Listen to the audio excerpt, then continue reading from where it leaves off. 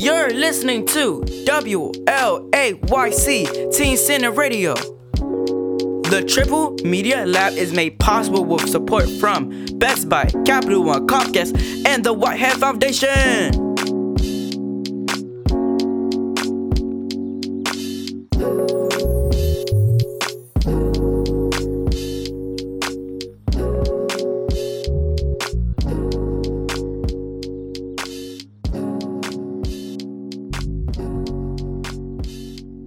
Hey guys, it's me, Jaden here on Rainbow Talk, and today we're going to be talking about speech impediment and how my friend Skylar overcame hers.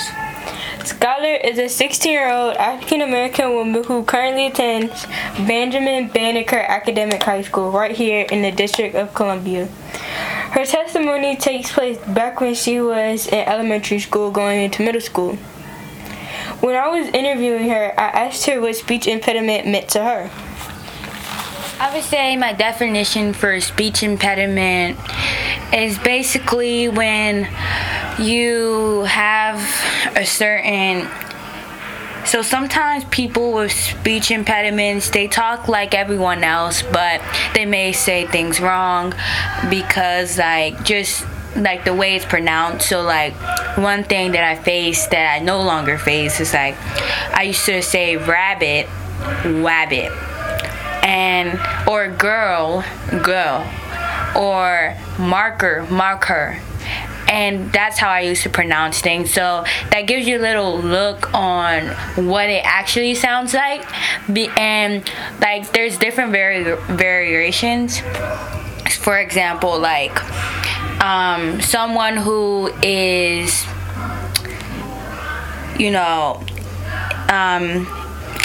can't hear, they're deaf or hearing impaired, they might sound different than another person who can hear or who couldn't hear for a little bit of time, and now they can, and that's how they're talking. So there's not everybody sounds the same, so I don't feel like it's one definition, but basically it's when you have a problem with pronouncing certain syllables or pronouncing certain words that, everyday things. And one problem was that I had a hard time hearing when I was younger, and when I got surgery, no one rushed to help me with my speech because I was so young, so they thought, hey, this would get better and she's just going to grow out of it, when it really didn't happen. So she was able to really find her truth. I can talk in front of the whole class without worrying about the wrong thing coming out.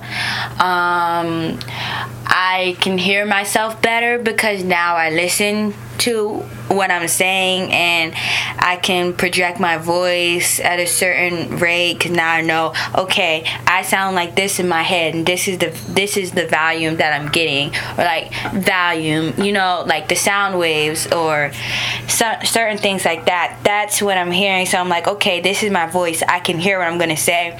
And before I even talk, I always think in my brain okay, this word, before I say it too fast, this is the word I'm gonna say, and how is this word gonna come out in class without worrying about the wrong thing coming out. And so, just like with the example I gave you, when I said maca, I wasn't thinking, and so I wasn't thinking about it, and I just said marker, and it's marker.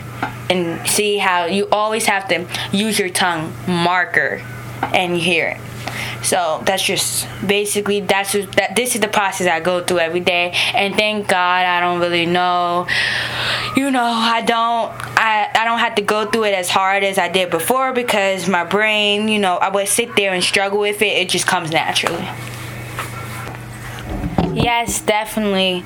It's not a big thing that a lot of people should, make it a big deal, because it's not a big deal, but I feel like people should be educated on it, or it shouldn't be part of a curriculum or anything, but when we're learning about different types of disabilities or different things like that, instead of kids not knowing and then they laugh at this kid because they think this kid is stupid, or this kid just doesn't know how to talk, no, that's not the problem, and they should be corrected or notified that, hey, this does happen. And it doesn't matter your race, your ethnicity, or like what country you're from, or it's just based on things you've went through. So that's just all I can say about that.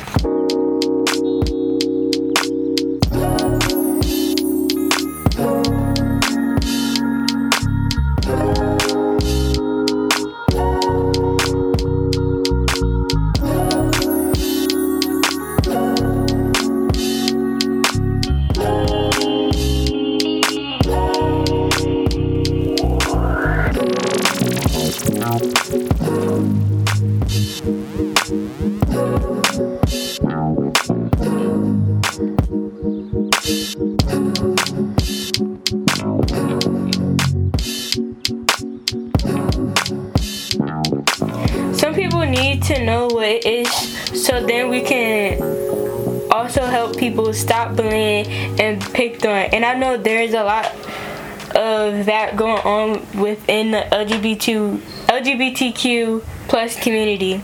I wanted to talk about this specific subject because I was bullied as a kid just for being different.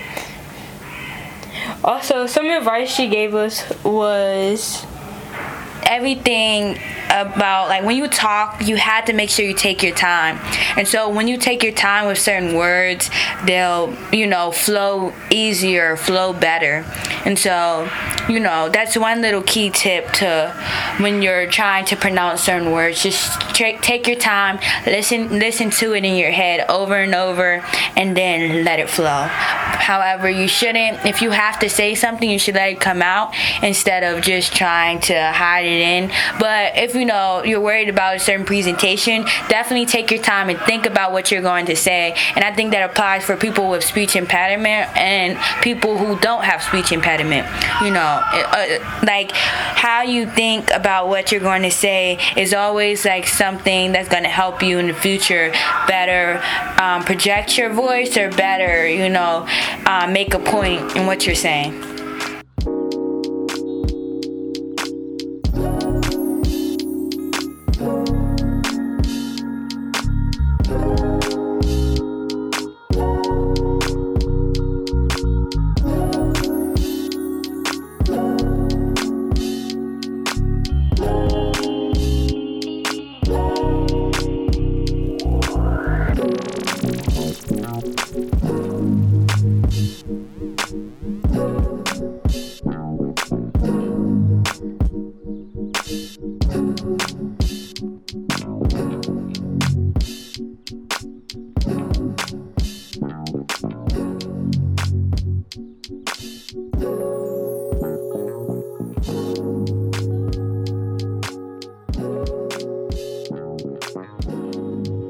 My name is Bilseny Hernandez Funes. I go by Kill Bill. I'm from El Salvador, La Union.